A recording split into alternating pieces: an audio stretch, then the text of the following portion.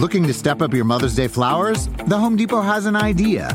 Let Mom's Green Thumb do some digging with colorful flowers, pots, and premium soils to bring out the most in her patios, walkways, and gardens. Right now, get Vigoro potting soil just $8.97 for strong, healthy, vibrant plants, indoors and outside. Shop our wide selection online and pick up your order in-store and give Mom the gift of a beautiful garden. Get Vigoro potting soil just $8.97 at the Home Depot. How doers get more done. See homedepot.com/delivery for details.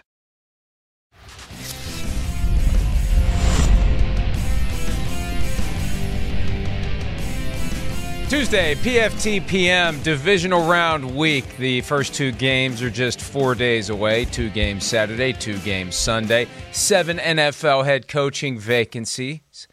Several other general manager jobs also open. Shireen Williams, Mike Florio here with you for the next hour. MDS will join us coming up for the Super Wildcard Weekend Awards.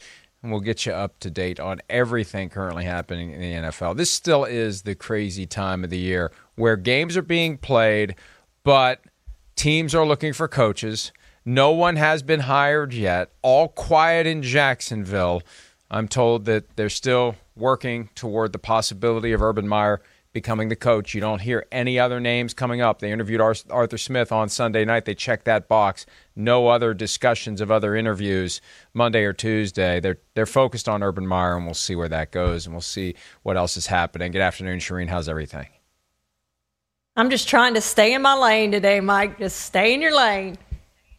Staying in the lane is always the way to go. Sometimes the lane gets a little wider with everything that's going on, but yes, we stay in our lane and we get you through an afternoon of NFL developments. This one, and we're going to start in Houston, is both surprising and not surprising because the Houston Texans, who did not interview Chiefs offensive coordinator Eric Bieniemy last week during Kansas City's bye, and Bieniemy, the guy reportedly suggested to ownership by quarterback Deshaun Watson at the behest of Chiefs quarterback Patrick Mahomes. Bieniemy now is going to be interviewed by the Houston Texans. The problem is they can't interview Bieniemy until the Chiefs are done playing.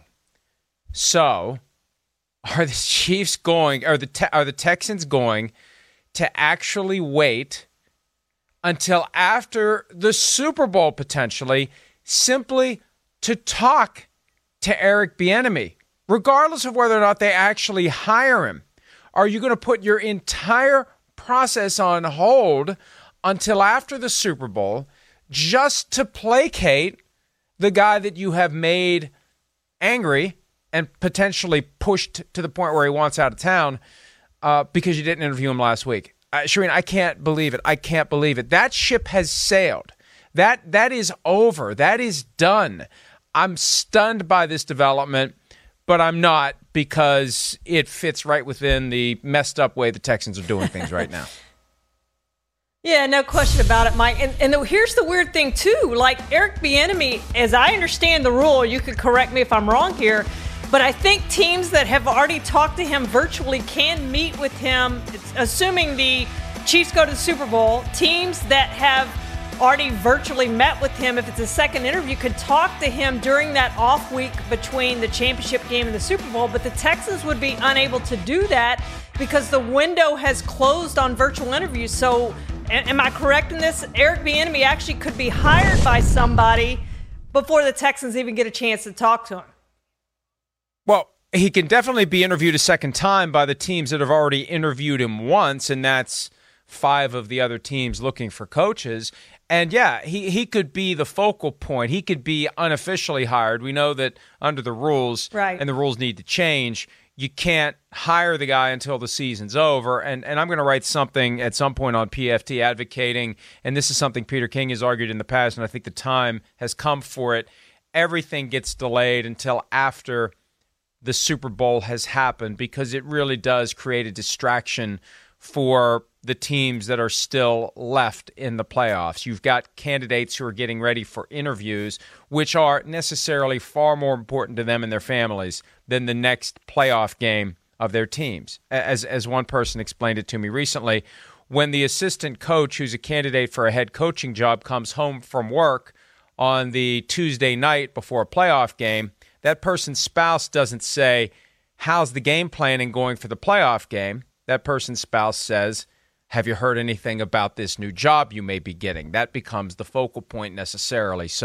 But until that happens, these are the rules. And the Texans blew their chance to talk to Bieniemy last week and to be able to talk to him in the dead week between the conference championship games and the Super Bowl, if it lasts that long. I mean, right now, the Texans just need to hope that the Browns beat the Chiefs, or the following week, the Ravens-Bills winner beat the Chiefs, and then they get a chance to talk to Bieniemy. Otherwise, they may be prevented from hiring a coach until we get into early February, unless all of a sudden they've decided to hire Bieniemy, which would make their decision from last week even more ludicrous. It would reflect that they have decided to do everything they can to keep Deshaun Watson.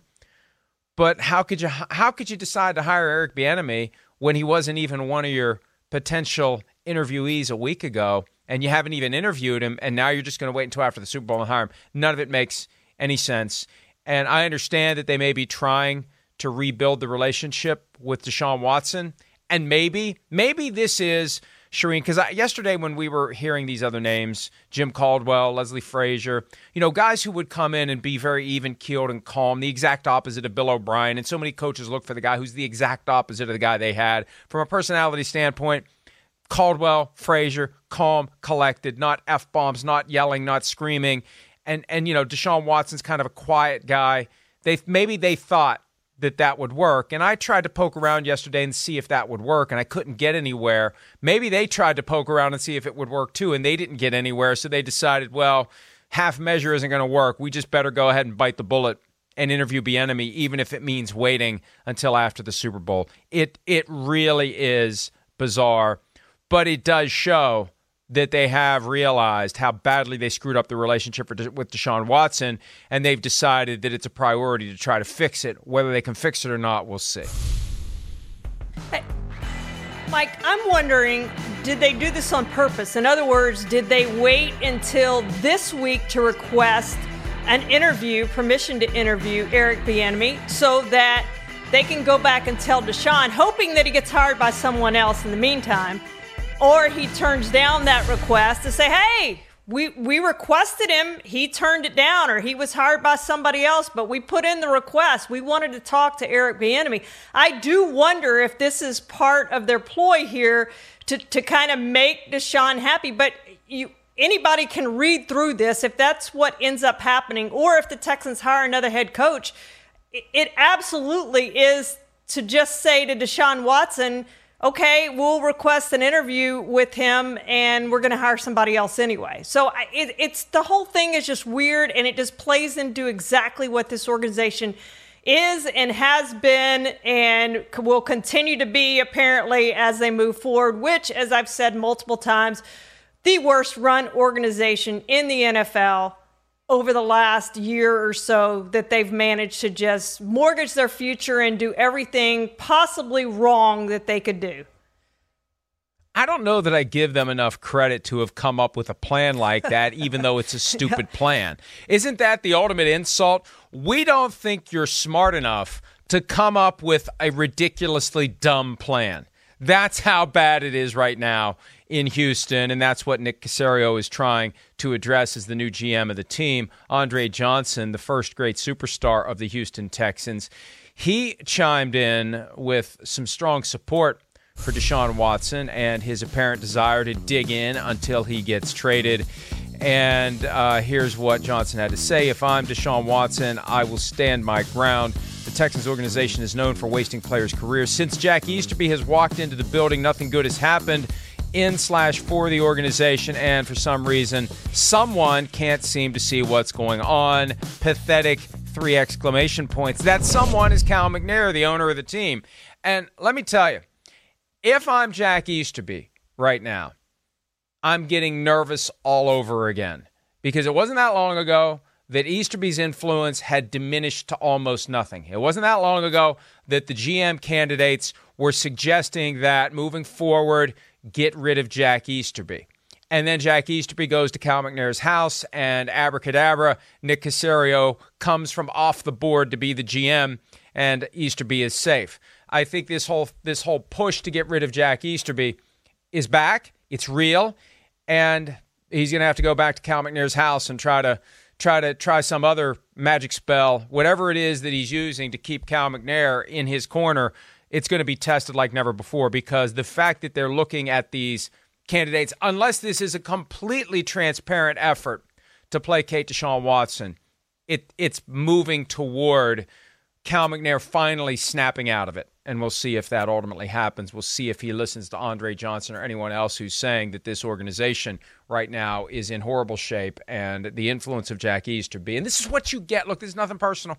This is what you get when you give the keys to an NFL franchise to someone who isn't qualified, who doesn't have the credentials, who doesn't have the experience, and who has just been trying to climb and climb and climb and gain power. He's gotten power, and he has no idea how to properly use it to lead to a properly and successfully functioning football team. Speaking of dysfunction, the Philadelphia Eagles looking for a head coach. And yesterday, when Doug Peterson was fired, they immediately, according to InsideTheBirds.com, reached out to Lincoln Riley, the Oklahoma head coach, to gauge his interest. Now, Shireen, earlier today, my theory was that Jeffrey Lurie fired Doug Peterson knowing full well who he wants to hire and knowing he was going to get him.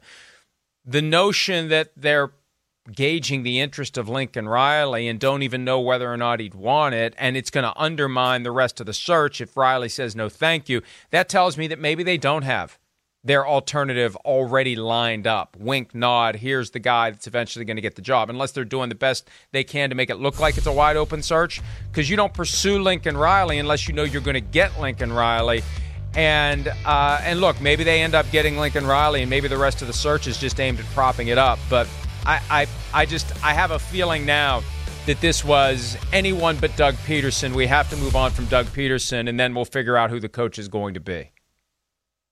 I agree with you, Mike. In the hours after this happened that they fired Doug Peterson, I was convinced that they fired Doug Peterson because they already had a head coach lined up, whether that was Deuce Staley or somebody else.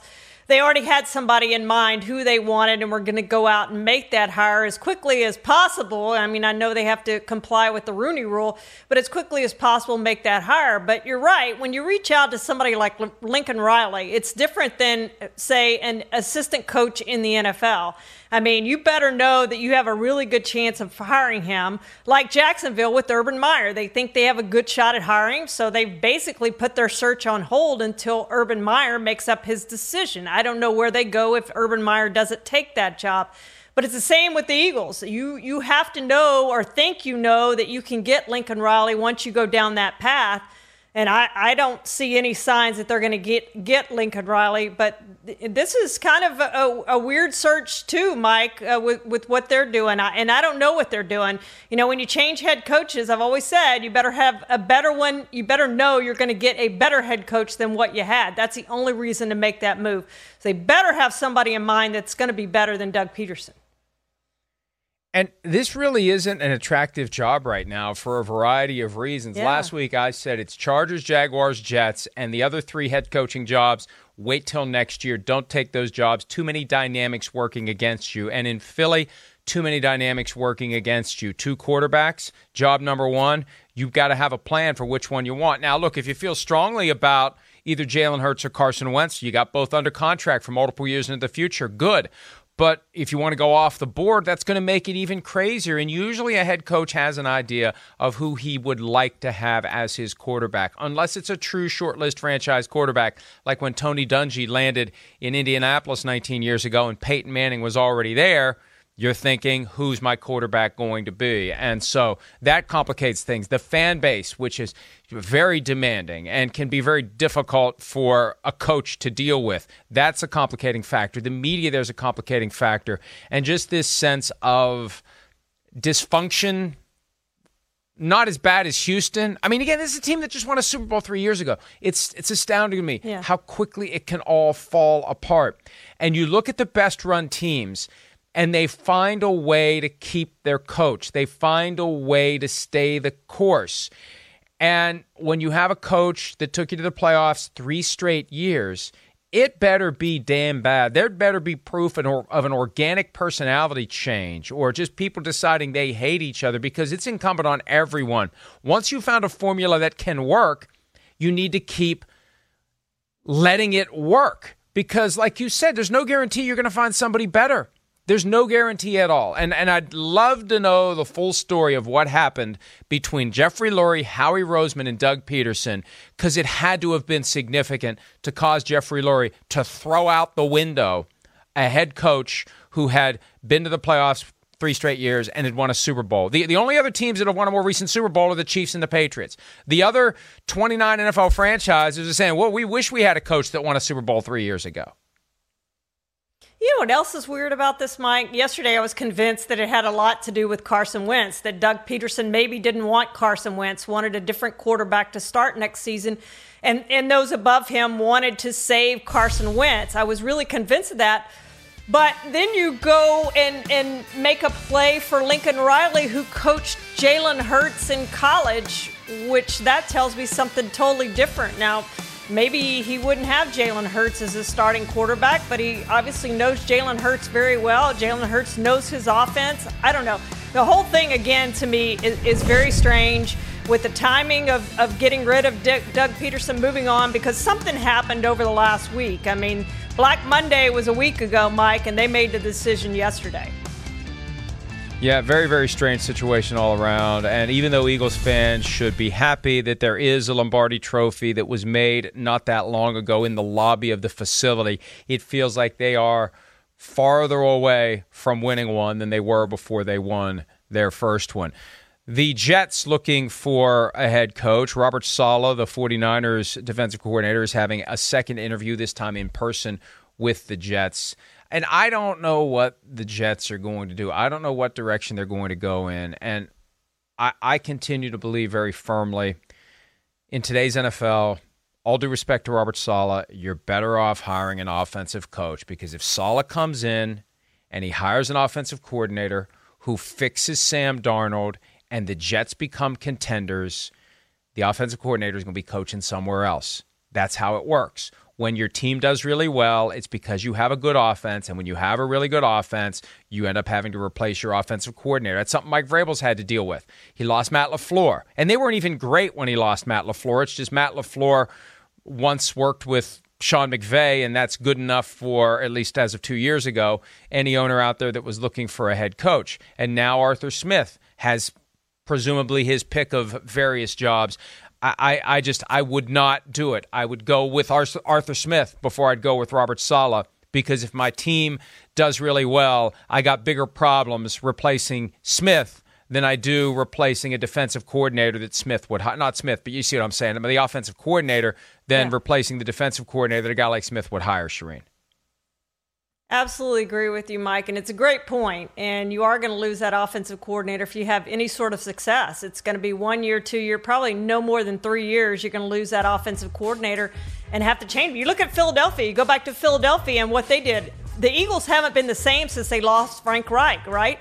They tried Groh. They brought in Groh as the offensive coordinator, and I know Doug Peterson calls the plays, but still, you're replacing that offensive coordinator, and they've done it now multiple times in Philadelphia. And it's just hard when you're turning over that offensive coordinator position, whether he calls the plays or not. It's a very difficult situation to be in, to turn over that offensive coordinator job. And so I agree with you. I would hire an offensive guy who's going to call the plays and run his offense. And then you know that you're going to be set there, and the defensive coordinator is way less likely to leave. I think Robert Saleh has done a terrific job. I think he's one of the best defensive coaches, best assistant coaches in the NFL. But unfortunately, he coaches on the side of the football that's no longer as important as the offensive side of the football. And he may not get a chance this year. Who knows? The Jets are having the second interview with him, and I think that's probably his best opportunity to go get a head coaching job in this cycle. One more quick point on the way out the door, and we're not going to spend a lot of time talking about this. Gus Bradley is the new defensive coordinator of the Las Vegas Raiders, and I mention it simply because when the Raiders sent out the tweet and the original press release, the photo of Gus Bradley was actually Ken Wisenhunt. And I say that because, Raiders, we can relate. We get photos from Getty Images, and no matter how many times we tell them, they have people misfiled as people who they aren't. And it's not always easy to spot it because you go into the service, you type in the name, they give you a selection of photos, you pick one, you put it in your story, you post it, you tweet it, and then all of a sudden, people are saying, that's not him. So, Raiders, that's not him. And I say that because I don't know, Shireen, it's like once a week we get stung by that. No matter how hard we try, it happens. No doubt, Mike, and I did it last week. I can't even remember who it was, but you misfire sometimes because Getty lists the wrong person with the wrong. I know who it was. It was Nick Caserio. I got wrong last week, and you type that in, and they have on the Mavs a picture of him in a mask, and I was like convinced it was Nick Caserio, and of course it wasn't. So yeah, we get burned on that all the time, unfortunately. When you put in Nick Caserio in that tool, and sorry, Getty Images, look, I got no problem calling them out because they continuously get it wrong, and we've told them, so maybe a little public pressure causes them to finally fix it. You get 4 pictures of Burj Nigerian. Who's going to be using a photo of Burj Nigerian, Bill Belichick's behind-the-scenes right-hand man, in anything that is published anywhere? So, yeah, I got burned recently with Brian Daboll. And it was some other assistant from the Bills who looks like Brian Daboll and also looks like Larry the Cable Guy, but that's a different story altogether. All right, let's go ahead and take a break. More news of the day. Seahawks GM John Schneider wanted an extension, and he got an extension. We're going to peel back the curtain and figure out how it happened next here on PFTPM.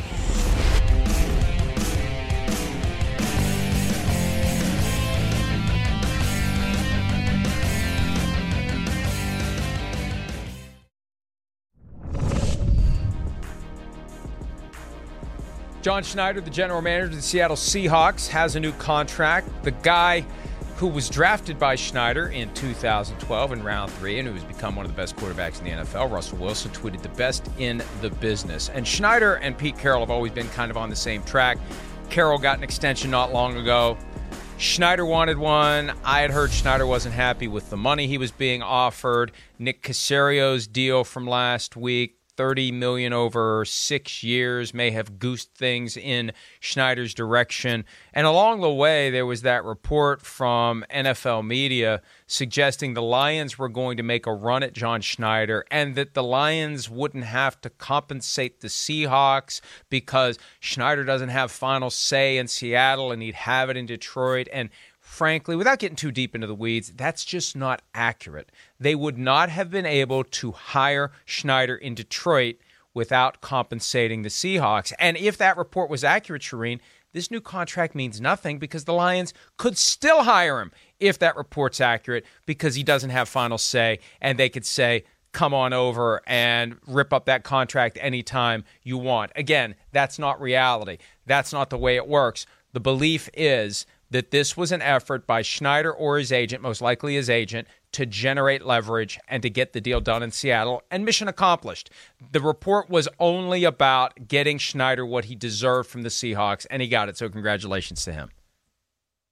Yeah, and he had 1 year left on his deal, Mike, so it was smart on the Seahawks' part, too, with or without the Lions' interest to get him locked up. I mean, he's been a really good GM for them, frankly. And, you know, you look at all the picks that he's had. I know he's traded away some picks, and you can question the Jamal Adams trade and some things that he's done there. But when you look at the Bobby Wagners and Russell Wilsons and all those guys that he drafted over the year, even Earl Thomas when he was there was outstanding.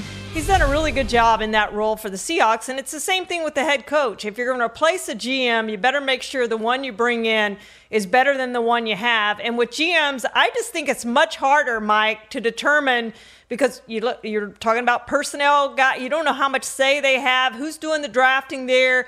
You don't know how good those guys are until you actually get them into your franchise. So in my eyes, it's much harder to hire a GM than it is to hire a head coach. And you mentioned that Schneider was in the last year of his contract. I was talking to somebody over the weekend who made a great point. Why do none of these coaches or general managers ever say, I'll just become a free agent? Remember a couple years ago, there was questions about the future of John Harbaugh in Baltimore, and it looked like maybe someone was going to swoop in and try to hire him. He had 1 year left on his contract, and yada, yada, yada. He signs a long-term deal. I've never seen a guy deliberately enter the final year of his contract. I've seen teams, and you saw it in Dallas multiple times with Jason Garrett, being forced to enter and coach out the final year of his contract before decisions made on whether or not he's going to get a new deal. That's different. That's the team saying, you haven't proven it to us yet. But I've never seen a coach say, sorry, I'm not signing that offer on an extension. I'm going to finish, and then I'm going to become a free agent in a part of the sport where there's no salary cap. I can go anywhere I want. And I think the concern is that if you play that card and there isn't another landing spot and you've leveraged your way into unemployment and then you have to wait for the next cycle, or am I going to be a coordinator again? I think that's what it comes down to. And isn't it an amazing contrast? These guys who come off as so sure of themselves and confident and hard-headed and stubborn, and it's my way or the highway, when it comes down to the possibility of saying, I will become a free agent, they blink and they take the offer that's on the table. Yeah, there's only a handful of guys I think that would work for. And, I was sitting here thinking of Sean Payton if he had let his deal run out. I mean, there was no question of Jerry Jones's interest in Sean Payton. We all know that. He loves Sean Payton. He was the offensive coordinator here in Dallas, and he did a great job, and they let him go to New Orleans and become the head coach there, and he's done terrific things there. But it have to be a situation like that where you have a landing spot to go somewhere else, where you've done a really good job, where you'd be in demand. And I think there's only a handful of those coaches that would be in demand like that, and he's one of them. But even Doug Peterson, he's won a Super Bowl. Teams aren't going crazy to hire Doug Peterson right now, Mike. Yeah, well, and it doesn't surprise me, frankly, because before I would hire Doug Peterson, I would want to know exactly what happened in Philadelphia. And I don't think there's enough time to put your current search on hold to find out what happened in Philadelphia. I think you just punt and you focus on the guys you've been working on, leaving it to next year's coaching carousel / musical chairs for someone to figure out exactly what happened in Philadelphia. All right, we're going to take a break. We're going to figure out what happened this past weekend as it relates to our awards. Super Wildcard Weekend Awards. MDS is going to join us. We'll be back with that right after this.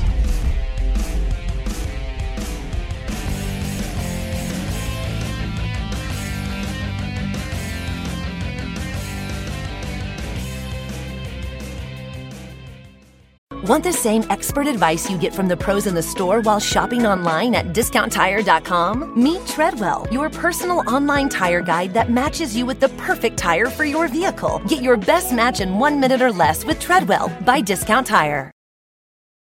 Reese's Peanut Butter Cups are the greatest, but let me play devil's advocate here. Let's see. So, no, that's a good thing. That's definitely not a problem. Reese's, you did it. You stumped this charming devil. The longest field goal ever attempted is 76 yards. The longest field goal ever missed? Also 76 yards. Why bring this up? Because knowing your limits matters, both when you're kicking a field goal and when you gamble. Betting more than you're comfortable with is like trying a 70-yard field goal. It probably won't go well. So set a limit when you gamble and stick to it. Want more helpful tips like this? Go to keepitfunohio.com for games, quizzes, and lots of ways to keep your gambling from getting out of hand. All right, it is time to take a look at the Super Wild Card Awards. We've done that every Tuesday all season long. Charean Williams, MDS, and I go through Offensive Player of the Week, Defensive Player of the Week, Rookie of the Week, Coach of the Week. We're going to do it now. MDS, we welcome him in. I have a feeling that our 3-box isn't working today, so it's going to be interesting to see how we work this out with all three. But MDS, hello to you, and let's get right to it. Offensive Player of the Week for the Super Wild Card round. There he is. MDS, what do you got? Well, I've got Lamar Jackson, who had another double-triple, which of course means more than 100 yards, both running and passing. And I liked the attitude he displayed. He reminded me a little bit of Michael Jordan saying, I took that personally, with the way he seemed to really want to prove that, no, I'm not a playoff choker. And yes, I can win a big game. He won a big game in a big way. And I think we're going to see a lot more playoff wins from Lamar Jackson for many years to come. Speaking of a lot of postseason wins, MDS, you're one of the best stat people I know. And one of my favorite stats from last weekend was Tom Brady was starting his 42nd postseason game. The Bucs were playing as a team, as a franchise, were playing in their 16th postseason game. It was their first win since 2002, their 7th postseason win in history. Tom Brady, of course, is 31-11 in his postseason career, and he was outstanding in this game. He had the 4th most yards he's ever had in any postseason game, 381 yards, threw for 2 touchdowns. If he keeps playing like that, they've got a good chance to beat the Saints this weekend, Mike.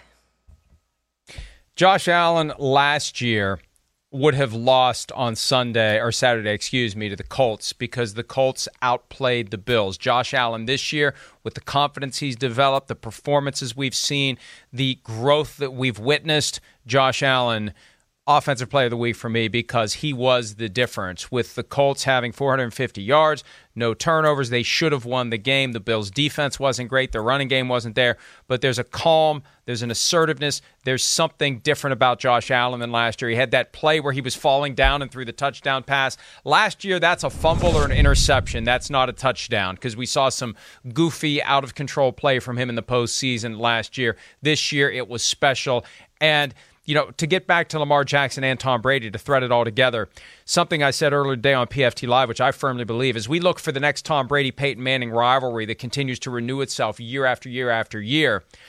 The fact is there are so many great quarterbacks in the NFL, we're going to have an assortment of great rivalries and guys who are going to cross paths in the playoffs from time to time. And Lamar Jackson and Josh Allen is a great one potentially. Not that we're going to see it every year, but we're going to see it. And we're going to see Patrick Mahomes and Josh Allen. We're going to see Patrick Mahomes and Lamar Jackson. We're going to see Baker Mayfield and Josh Allen. We're going to see all of these various combinations of great young AFC quarterbacks as they progress through their 20s and through their 30s. And it's a great thing for the National Football League to not have it all tied up in 2 guys, but to have a broader spread of great quarterbacks who will have games against each other in the postseason. All right, Defensive Player of the Week for the wild card round, the Super Wild Card round. Get it right. MDS, who do you have? Well, I could have chosen several players from the Ravens defense, but I decided to go with Derek Wolfe, who had 6 tackles of Derrick Henry, also had a sack on Ryan Tannehill. And, Derrick Henry had 18 carries for only 40 yards, which was his lowest output of the year. But I actually think even more important than that, he didn't have a single rushing first down. And when you think of a player like Derrick Henry, what do you want from him in the playoffs? You want him picking up first downs and moving your offense down the field. The Ravens completely prevented him from doing that. I thought Derek Wolfe, among many players, just had a phenomenal game. He said after the game that he relished the opportunity, the physical challenge of tackling Derrick Henry. He did a great job of it. MDS, I didn't think the Rams had a chance against Seattle unless they could score a defensive touchdown or a special teams touchdown. Well, guess what? They did just that.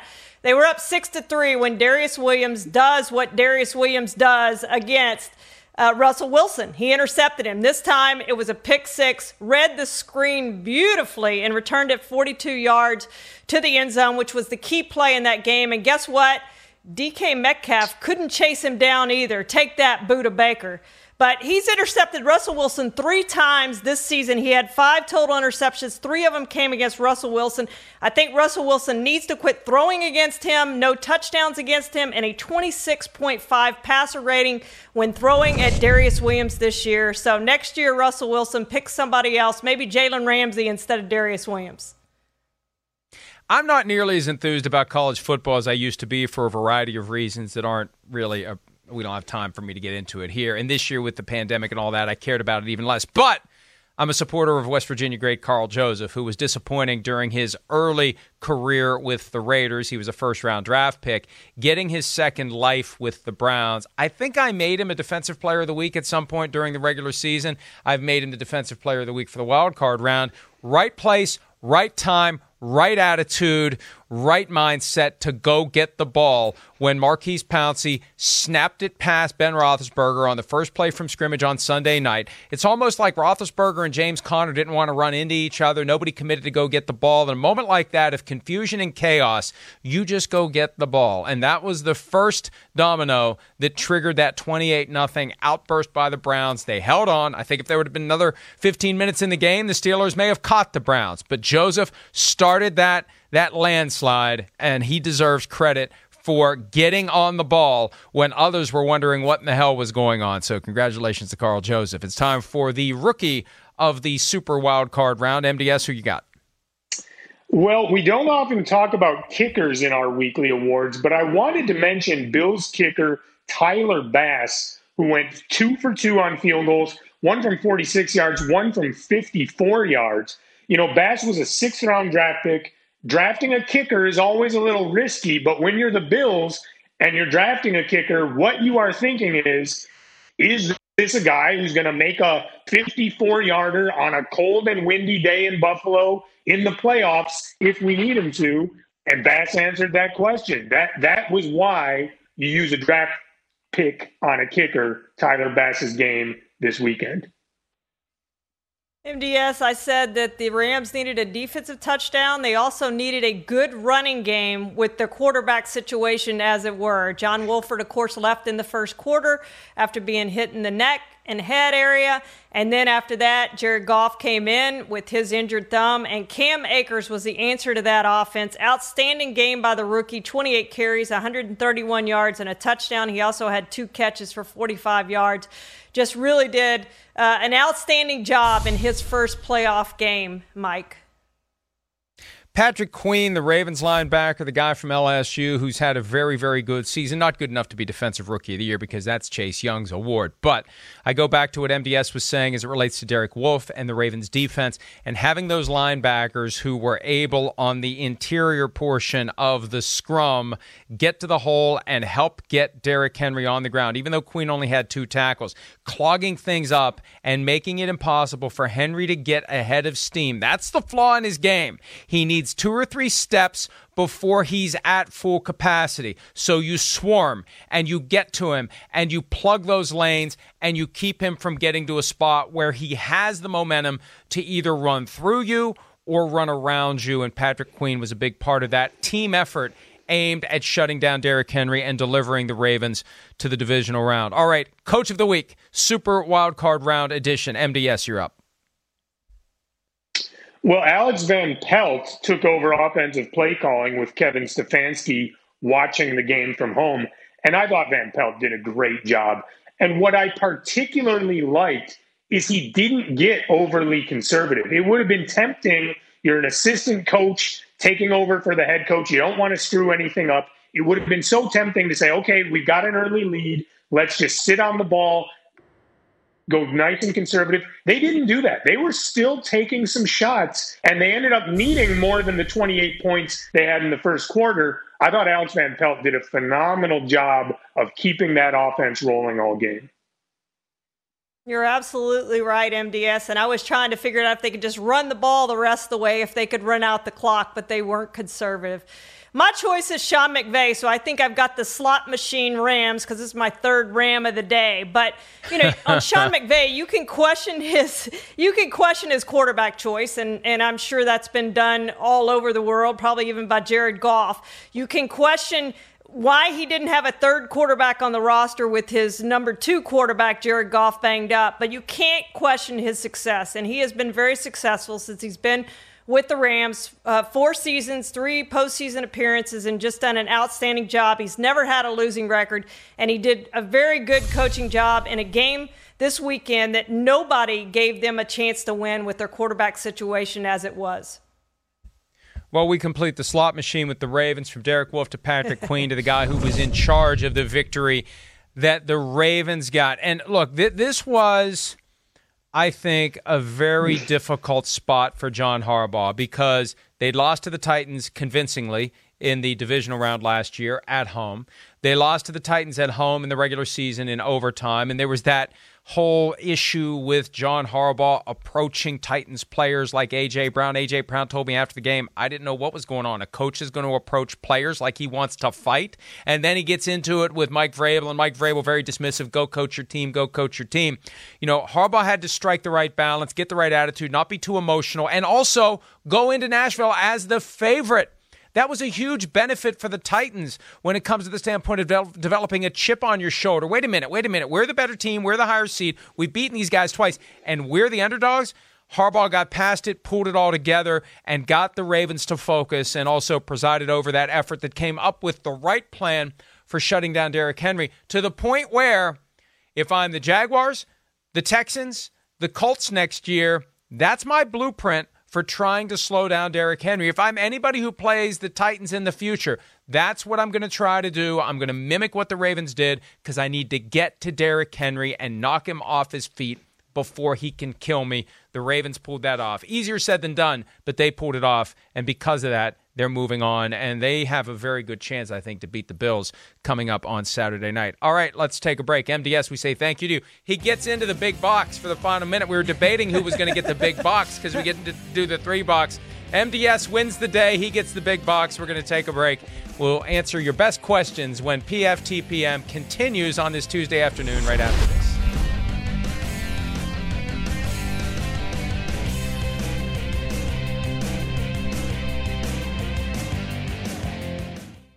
Reese's Peanut Butter Cups are the greatest, but let me play devil's advocate here. Let's see. So, no, that's a good thing.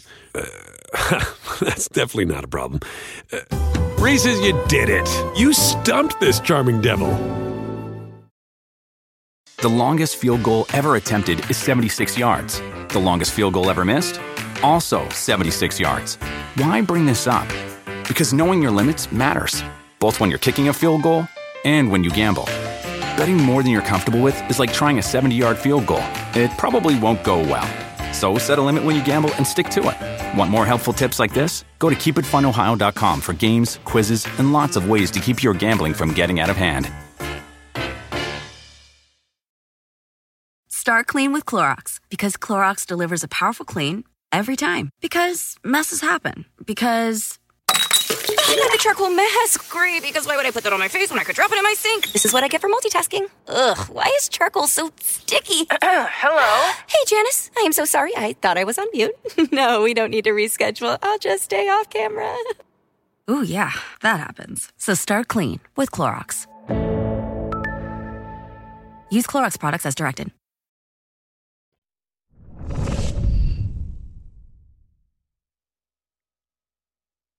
Jeopardy years ago, even though my wardrobe outfit wasn't the greatest choice. No, it doesn't matter. Everybody's dress is very bad on that show.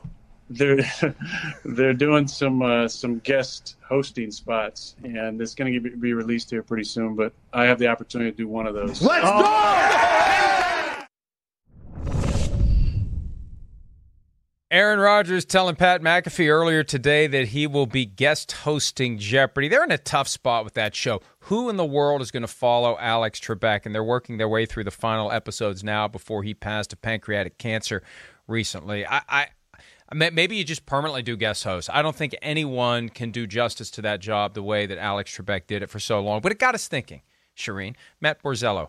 Happy birthday, Matt, by the way. He had a suggestion for us to ponder. NFL players or figures, past or present, that would make for a great Jeopardy host. Who comes to mind for you?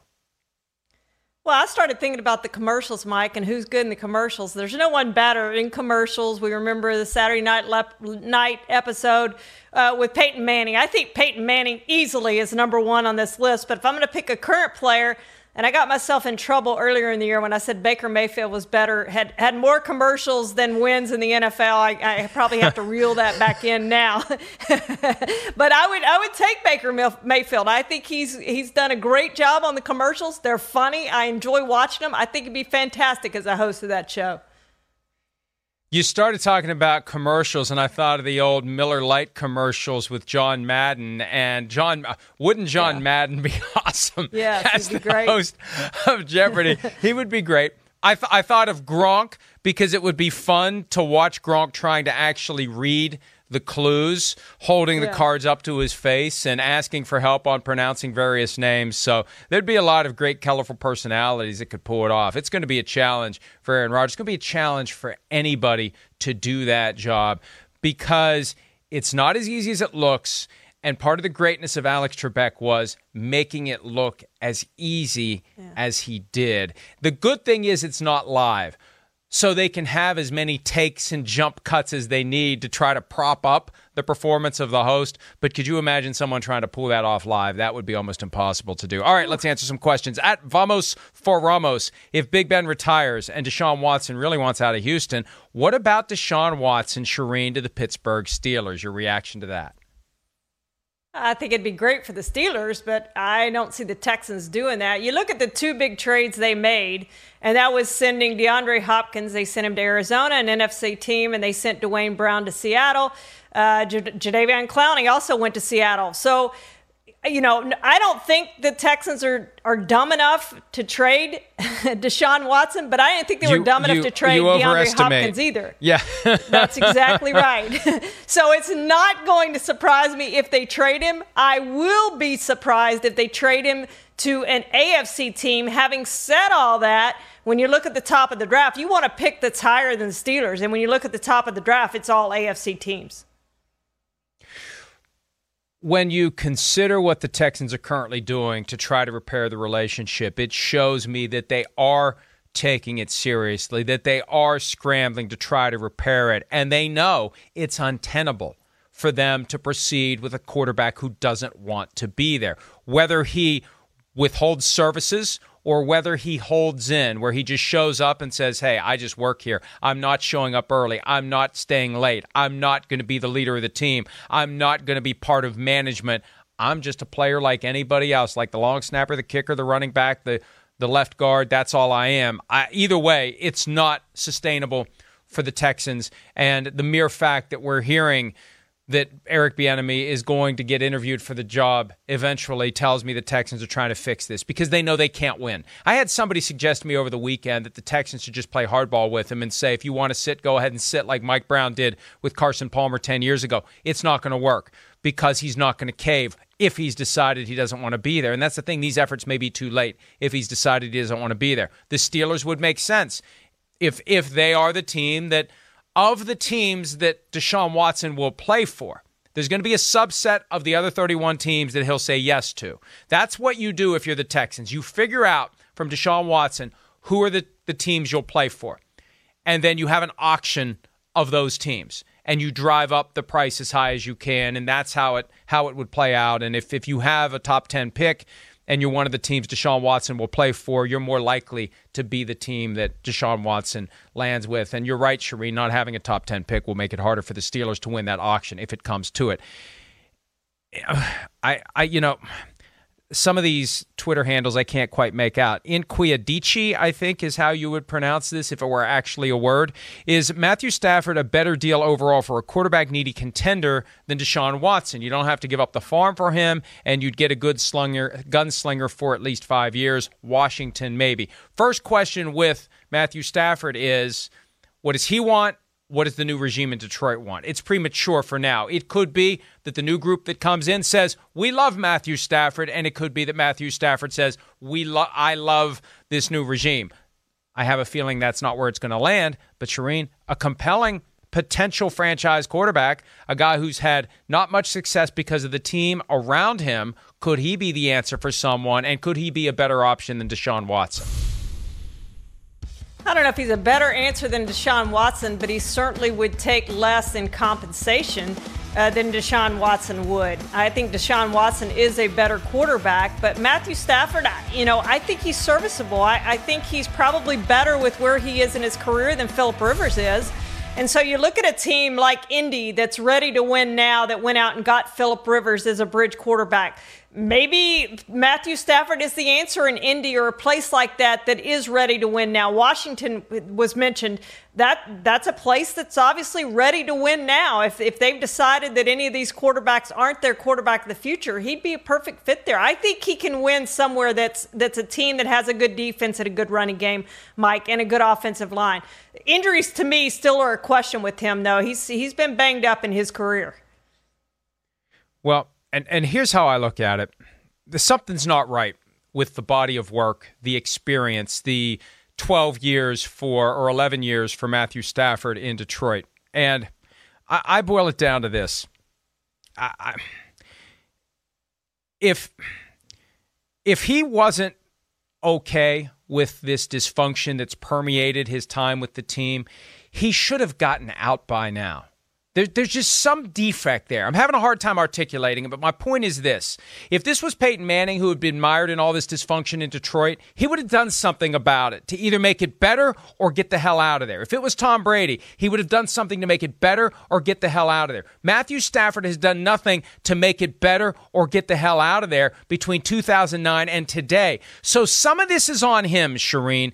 I don't know if it's content to get the money he's gotten or, hey, I just throw footballs. I don't care about whether or not we win. There's something there that bugs me, that makes me think he's going to take that attitude with him to his next team. And the next team better have that leadership from others in the locker room and the kind of coach that can push the team through, because there's something missing about Matthew Stafford, the quarterback/leader. Am I wrong?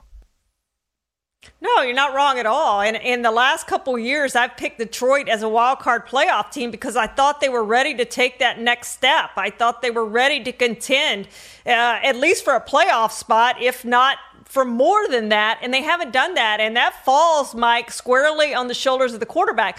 Whether it's injuries, whether it's making mistakes, whatever it is, Matthew Stafford has not gotten that team where it needs to go, and he's a big reason why they are where they are, which is what they're looking for another head coach. He's a coach killer, frankly, with all the coaches they've gone through because he can't take that next step. I'm going to skip down to the question that I see here from John Haley 94. I really like this question. Baker Mayfield, Josh Allen, and Sam Darnold, also Lamar Jackson, just finished their third regular seasons and are eligible for contract extensions. You've advocated in the past locking guys up as soon as possible. Do their teams extend them now, or are they scared from the Jared Goff, Carson Wentz experiences? Let me clarify my position. My position is once you know it's your guy, once you believe it's your guy, you lock him up. The Eagles believed and knew that Carson Wentz was their guy. They locked him up. It just so happened that unprecedented, it fell apart, and they still think he can turn it around. Jared Goff, I wouldn't have paid. Jared Goff, in my mind, would have been the first guy to hear, thank you, no thank you. We're going to finish your contract, and then we're going to move on. Jameis Winston and Marcus Mariota got that treatment from their teams. We'll finish the contract, and we're moving on. You're not getting a second contract. So, Josh Allen, yes. Baker Mayfield, maybe I wait a year. Sam Darnold, I'm letting it play out, right? Sam Darnold, I want to see how it goes under a new head coach, Shireen. Agreed with you. I agree with you on all of those, Mike. I'm getting Josh Allen locked up right now, though, because the price of poker is only going to go up as you go along in this thing. Josh Allen has proven he's a franchise quarterback. Do it now, or you're going to get yourself in a Dak Prescott situation. And frankly, I mean, you could do it right now. Now, the problem is they don't know what the salary cap's going to be for next year, so it makes it hard to structure a contract. But remember, the window opens, and there are people who have high-paying jobs in the NFL who don't know this. The window opens when the third regular season ends, not when the third postseason ends. For Lamar Jackson, Josh Allen, Baker Mayfield, in theory, you could sign them right now. I don't think this is a good year to do it because of the cap, Shireen, but one of these days a team's going to do it. Right after the regular season ends and before the playoffs, they're going to give their guy his reward. And we haven't seen it yet. I think we will see it at some point, but we better see it pretty quick with Josh Allen. Yeah, absolutely, and he deserves every penny that he gets. And like we said, the longer they wait, the more expensive it's going to be. That's it for this edition of PFTPM. We'll see you tomorrow. Have a great evening.